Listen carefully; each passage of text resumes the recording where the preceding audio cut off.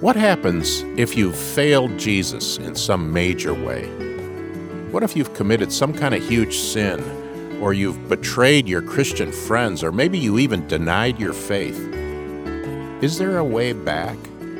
What happens when you try to talk to the Lord after that? Well, a meeting between Jesus and his disciple Peter after Jesus' resurrection shows the answer. We'll be talking about that today on Groundwork. Welcome to Groundwork, where we dig into Scripture to lay the foundation for our lives. I'm Scott Jose. And I'm Dave Bast. And Scott, we've come at last to the seventh and final program in this overview of the fourth gospel, the gospel according to John. And as we saw, if you're a regular Groundwork listener, which I hope you are, then at the end of our last program, we noted how chapter 20 wraps up with a statement that sounds like it's the conclusion to the whole gospel. Yeah, Jesus performed many other signs in the presence of his disciples, which are not recorded in this book, but these are written that you may believe that Jesus is the Messiah, the Son of God, and that believing you may have life in his name. And that looks like it's time to roll the end credits and the show's over. Not quite. But that statement is significant, though, Dave, because John is saying, look, I have not written a dispassionate account here. I've been grinding an axe all along. I've edited Jesus' life. We noted earlier in the series that he seemed to have moved the cleansing of the temple up to the beginning. John has license to do that as an evangelist, as an apostle, and he's saying, I'm doing it all so that you'll believe. And that was my purpose. The end, except not quite. We get John 21. Which is a wonderful chapter. It's got one of the coolest stories in all the New Testament, but it's a rather odd story that raises a number of questions about it, because all of a sudden, it seems like Peter decided to go fishing, and they're back in Galilee. They had been in Jerusalem. That's where Thomas fell on his knees in the upper room and said, "My Lord and my God," that tremendous confession of the divinity and the salvation work of Jesus. And yet, the next thing we see, some of them, 6 or 7 of them, have gone to Galilee, and Peter wants to fish again. Well, and it's interesting because John's the only part of the New Testament that gives us anything that happened in the 40 days between the resurrection and the ascension back into heaven. Matthew, Mark, and Luke give us almost nothing. Mark gives us 0. Mark ends at the tomb with the women running away. Matthew flash forwards to the Great Commission. Luke includes the road to Emmaus, which is still on the day of, and then in Acts 1, he gives us the ascension. But John alone fills us in on a couple things that happened in the meantime, in those 40 days. This is one of them, but that's what makes this story strange. The disciples have seen Jesus twice. They're living in a world where a resurrection happened, and they look bored. As John 21, they're just sitting around. We're told there are 5 disciples, and then John says, and there are 2 others. He doesn't even name them. How can you be bored in a world where the resurrection happened? Right. They don't seem to know what to do, so they go back to do what they know how to do best for the moment. Peter says, I'm going fishing. And the other ones say, yeah, we'll go with you. I mean, we got nothing else to do. So they fish. And again, we've said this before, it's a good thing Jesus called these guys to be disciples because they were lousy fishermen. They could never catch a thing. It seems like, own. Yeah. So they toil all night, and the sky begins to lighten in the east. The pink of dawn colors the horizon. You can just picture this scene. As they look, they see somebody standing on the shore. They're not very far into the lake because they can talk to this figure who says, hey, have you caught anything? And they said, no, we haven't caught anything.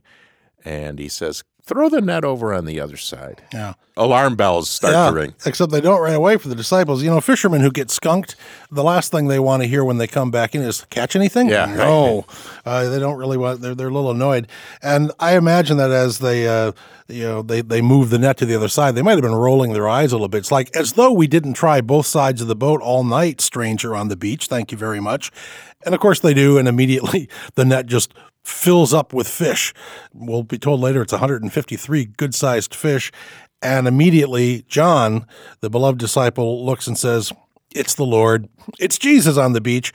Peter is in the boat, and he had taken most of his clothes off as they toiled with their nets. And then this is very funny. I think the scene is meant to be funny. Peter gets dressed again and then jumps in the water and swims to shore. Right, yeah. Now he's soaking wet. He had been ready to swim before. Anyway, that's pretty funny. But they get to the shore. The other disciples haul the boat. And there's Jesus, who has already got some fish sizzling on a fire, and he's already made some biscuits. So Jesus is tending this fire, and there he is. And yet none of them dare ask, is it you? Yeah. Because they're pretty sure it's him.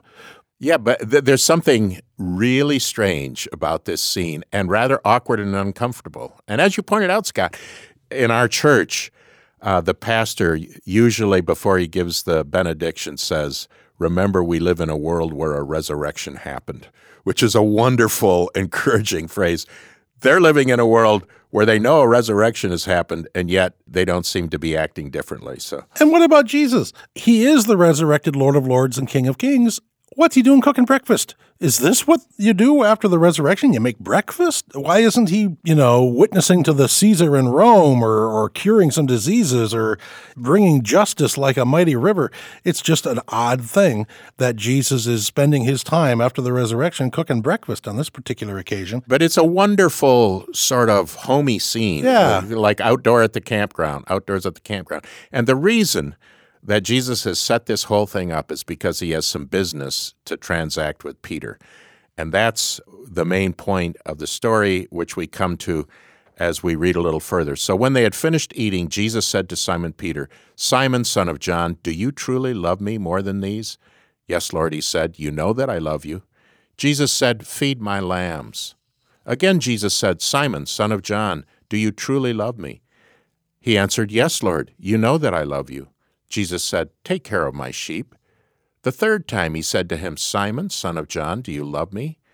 Peter was hurt because Jesus asked him the third time, "Do you love me?" He said, "Lord, you know all things. You know that I love you." Jesus said, "Feed my sheep." And so there it is. Some have pointed out that this triple questioning of Peter maybe responds to his triple denial of Jesus earlier. On the night in which Jesus was arrested, 3 times Peter said, "I don't know him, I don't know him, I tell you." And then he swears, "I don't know him." Yeah. So now 3 times he gets a chance to affirm his love for Jesus. There's a little wordplay here, which some commentators used to think was a big deal. A lot of them don't think it's a big deal now. Jesus uses that word agape, "Do you love me?" And Peter keeps answering with a different word of philia, from which we get, like Philadelphia, brotherly love. Some have thought maybe Peter didn't dare go on a limb anymore and use the agape word, so he uses a second-tier word. And then the third time, Jesus uses the second-tier word. And it's almost as though he's coming down to Peter's level. Peter is initially hurt, but Jesus says it's okay. And even if there were something to Peter using a secondary word for love, Jesus still says, "Feed my lambs, take care of my sheep." It didn't matter. Jesus was willing to meet him where he was, and he still had work to do. Interesting, too. Another little detail. You mentioned the difference in the words for love. Notice that Jesus doesn't call Peter Peter. Jesus had given Peter that nickname, which means rock, when Peter had confessed that he was the Christ, the Son of the living God. But here he says to him, "Simon, son of John, Simon, son of John, do you love me?" So, maybe he's reminding Peter that he wasn't such a rock at the time when he denied Jesus, but nevertheless, he's being restored. He's being brought back into that relationship. The one fundamental for anyone who wants to belong to him is to love him. That's all you need to do, really. And that has implications. If you love me, you'll keep my commandments, yes. But it keeps coming back to this. Do you love me? Do we love him? And if we do, then Jesus gives us something to do about it. Feed my sheep, my lambs. Now, that was special for Peter because he was going to be the leader of the disciples. He was going to write a couple of letters in the New Testament. But for us, too, care for the body of Christ. Care for those who belong to him. That's Peter's commission. And we want to think about that a little bit. So love for Jesus is key. It has implications. It's not just something you do on the side. It dictates what you do with your life. And so in just a moment, we'll wonder about what is actually, quite literally, the pastoral task of the church. Stay tuned. Meet ReframeMedia.com, a web resource to help you in your Christian life. I want my children to be entertained, but also grow in their Christian faith. It's time for Kids Corner. Hi, Liz. Where can I get a daily spiritual shot in the arm? This is Today, a daily devotional to refresh, refocus, renew. And there's more. Think Christian, church juice, family fire, resources for every age to help you grow and build your faith. Explore and visit reframemedia.com today. I'm Dave Best, along with Scott Jose, and you're listening to Groundwork, where today we're looking at the epilogue of the Gospel of John, chapter 21, which seems to have been tacked on after John wrapped up the Gospel, chapter 20, with the statement about his purpose being so that we may believe that Jesus is the Christ. And we just seen Jesus kind of restoring Peter. Actually, Paul says that there was an earlier private appearance of Jesus to Peter after the resurrection. He says that in 1 Corinthians 15. So we have to understand, I think, that they've already kind of restored their relationship, and that the primary thing that's going on here is Peter's commissioning for ongoing service, not just as one of the disciples, but really as the chief of the disciples. And so Jesus gives him, as you said, Scott, this pastoral task. Pastor means shepherd, and Jesus uses the image of sheep and lambs. Maybe that means adults and children, who knows, but it is literally a shepherding task, which is the pastoral task. That's where we get our word for pastor in the church to this day. We are all under shepherds of the great shepherd. Earlier in John, Jesus said, I am the good shepherd. So Jesus is the great good shepherd, the big shepherd, and then we're all underlings. We're under shepherds who take care of his sheep.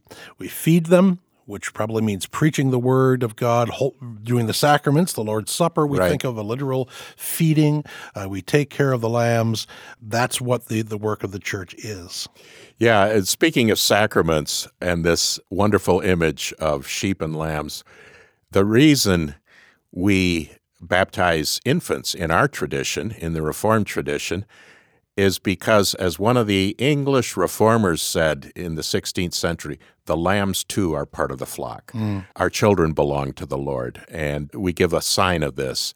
So they're included, and the whole flock needs that kind of feeding on God's word. And faithful pastors, not just Peter, who was famous and a leader, and according to Catholic tradition, the first pope, nevertheless, all the way down to a Sunday school teacher or a youth leader, the thing we're supposed to be doing is helping people take in God's word, understand it, grow from it, and follow Jesus more closely. So that's what Peter is told 3 times over, just like the 3 times question, do you love me? But then the encounter with Jesus and Peter takes a different turn, and it seems as though Jesus leads Peter away a little bit to say something in private to him. Truly, truly, I say to you, when you were young, you used to dress yourself and walk wherever you wanted. But when you are old, you will stretch out your hands, and another will dress you and carry you where you do not want to go. And then John inserts this almost like a parenthetical. This was to show by what kind of death Peter was to glorify God. And after saying this, Jesus said to Peter, follow me. So this bookends the gospel. The first thing Jesus says to all the disciples is, follow me. Now that Peter's been restored, we're on the other side of the resurrection now, the call goes back, follow me. But following Jesus means often going the way of the cross. As Dietrich Bonhoeffer wrote in his book, The Cost of Discipleship, when Jesus calls a person, he bids that person to come and die. And Jesus is apparently predicting that Peter will end up dying for the gospel, despite his feet of clay nature. This Peter the rock ended up having feet of clay, but with the inspiration of the Holy Spirit, Peter will preach that glorious sermon on Pentecost and become a leader, and he will die for the gospel one day. And that's certainly what the cryptic language Jesus uses about Peter's hands being bound and him being led to some place he doesn't want to go. And we're not told in the New Testament how Peter died or when Peter died, but there's a very strong tradition in the early church and continuing on that Peter died in Rome under the persecution of the Emperor Nero, probably in the year 64 A.D., and his body, in fact, is buried on the Vatican Hill, which was where Nero's pleasure gardens were, and where he executed many of the Christians, even according to Roman historians. Some of them he set on fire as illumination for his parties in this garden. Peter was crucified head downward, tradition says, because he didn't feel worthy to die in the same position as the Lord had died. And he's buried there, and a church was built over the spot when Christians had permission, and that church is St. Peter's. We think basically, maybe with the exception of John, who was exiled to the island of Patmos eventually, we think that's the same John who wrote the gospel and the epistles anyway, though there's some controversy on that. But we think that all the disciples met a martyr's end, including the disciples, who we don't know and hear a lot about, Thaddeus and Bartholomew and some of the others. But James and Andrew and Simon or Peter, they all paid for the gospel with their lives, which tells you, indeed, how deeply they believed and knew it was true. Chuck Colson, we've mentioned this before. Charles Colson, who worked for Richard Nixon, went to jail because of the Watergate scandal. Colson said that his being convicted in the Watergate scandal convinced him that the gospel was true, and here's why. He said, they had all made a pact that they would not tell the truth about what happened with Watergate. He and the other co-conspirators, nope. But as soon as they put the pressure on and said, well, you're going to go to jail for a few months, they all cracked, and they all told the truth. He said, that was just a little jail sentence. You wouldn't die for something unless you totally believed in it. And indeed, they did. Peter did too. And he overcomes his earlier denying Peter to become the great apostle who will indeed die a martyr's death. So Jesus is saying to Peter, you're going to have to literally die. And the other disciples met that same fate. When he calls us to follow him, for most of us, that's not going to lead literally to our death. But there is a sense in which, as Bonhoeffer said, we're called to come and die, because spiritually speaking, we need to die to ourselves. Jesus said it elsewhere, take up your cross daily and follow me. That's adopting the position of a person who no longer is alive for themselves, but living only for him. That's what it means to follow Jesus. And somebody else was following Jesus and Peter in that last little conversation. We'll look at that at the very end in the last segment of this last program. We're glad you've joined our Groundwork conversation. If you're enjoying today's discussion and want to download or listen again, you can find the audio podcast and transcript for this episode on our website, groundworkonline.com. Want to dig deeper? You can also find episode guides and blogs available to supplement your study. Curious about another episode or series we've mentioned? Search our episode library to find hundreds of conversations about God's Word and what it means for God's people today. Add your voice to our Groundwork conversation by visiting groundworkonline.com. And thank you. Support from listeners like you makes Groundwork possible. You're listening to Groundwork, where we're digging into Scripture to lay the foundation for our lives. I'm Scott Jose. And I'm Dave Bast. And Scott, so we're coming now to the very end of John 21 and the end of this series. And we just seen that Jesus had not only reinstated Peter and recommissioned him to feed, to tend the flock of his church, but he also told Peter something about how Peter's own life was going to end, and it was going to end in a martyr's death. But then there's this curious little scene that, again, you said, I think, that maybe Jesus had pulled Peter aside just to tell him this part privately. They were having breakfast on the beach. This is still the same scene that we began in John 21. And then Peter turns around and sees the beloved disciple, who we think that's John's signature for himself. Mm-hmm. So Peter turned and saw that the disciple whom Jesus loved was following them. This was the one who leaned back against Jesus at the supper and said, Lord, who's going to betray you? And when Peter saw him, he asked, Lord, what about him? And Jesus answered, if I want him to remain alive until I return, what's that to you? You must follow me. And because of this, the rumor spread among the believers that that disciple would not die. But Jesus didn't say he wouldn't die. He only said, if I want him to remain alive until I return, what is that to you? And this is the disciple who testifies to these things and who wrote them down. We know that his testimony is true. So a number of curious things there. Dale Bruner points out that throughout different parts of John, there's like this friendly rivalry between Peter and John. You even see it in John 20 when the disciples hear Jesus' body has been raised. And so Peter and John have a little foot race to get to the tomb, and John makes sure to put in that, well, he got there first. Peter got there second and then ran right into the tomb. But John won the foot race. And now Peter's just been restored. Jesus said, follow me. And yet Peter's worried about this other guy. What about him? And Jesus almost seems a little annoyed, like, I just told you to follow me. What are you worried about him for? Shoot, if I want him to stay alive, that's what'll happen. It makes me think of the Narnia books of C.S. Lewis.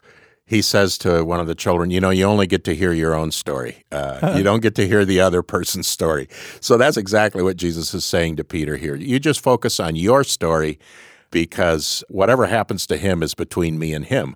So, yeah, Peter is going to go on following Jesus. It's going to lead him eventually to his own cross, and the other disciple, the beloved disciple, will lead a different kind of path. In fact, most Christians believe and assume that John lived to be the very last of the original disciples, to be a very old man, at which time he may be writing the gospel and also the epistles and maybe the book of Revelation as well. But it's especially interesting, I think, to note the last verse in the passage that you read, Scott. This is the disciple, referring to the beloved disciple, who testifies to these things and who wrote them down. We know that his testimony is true. And my question is, who wrote that verse?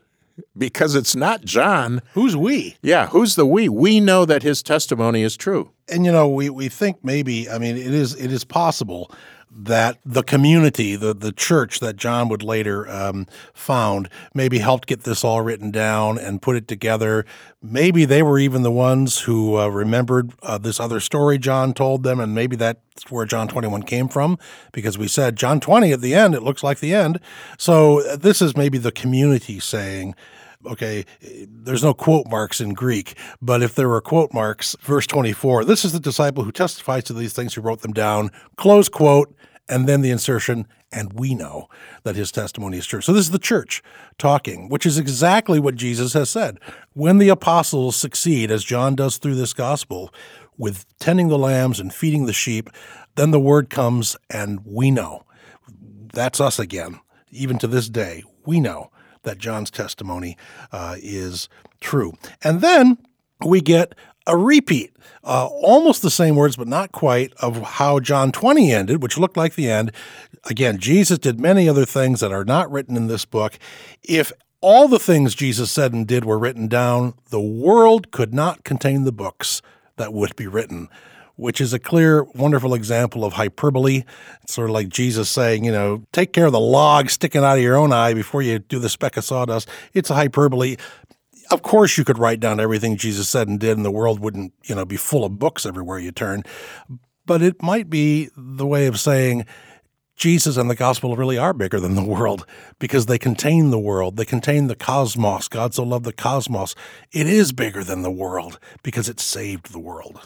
And you might also remember that Jesus continues to speak and to act, and he does so through the Spirit working in and through his followers. So as we follow him, the way he invited Peter to do, so the Spirit comes to us and enables us, gives us the strength to begin to love as Jesus loved, to begin to serve as Jesus served, to begin to witness to all that he said and done, the way John first witnessed. And we believe because we've heard from others, trustworthy witnesses. It invites you to reflect on, how do you believe anything? Mostly we believe things because reliable witnesses told us. We didn't figure it out for ourselves. And that's what the end of John is saying. Look, this church is saying, maybe it's the church of Ephesus where John served, we believe. Look, we know him. He was our pastor for years and years and years. We know he tells the truth, and he told the truth about Jesus, and you can believe it. And we flash back to John chapter 1 where we began, where John says the light shines in the darkness, and the darkness has not overcome it. And Dale Bruner, the commentator, likes the present tense of shines. That light shines, and it shines, and it shines, and it shines at the end of John. It is true. Thanks be to God. Thanks for listening and digging deeply into Scripture with Groundwork. We're your hosts, Scott Jose and Dave Bast, and we hope you'll join us again next time as we continue to dig into Scripture to lay the foundation for our lives.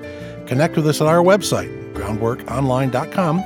Tell us what Groundwork means to you. Make suggestions for future Groundwork programs.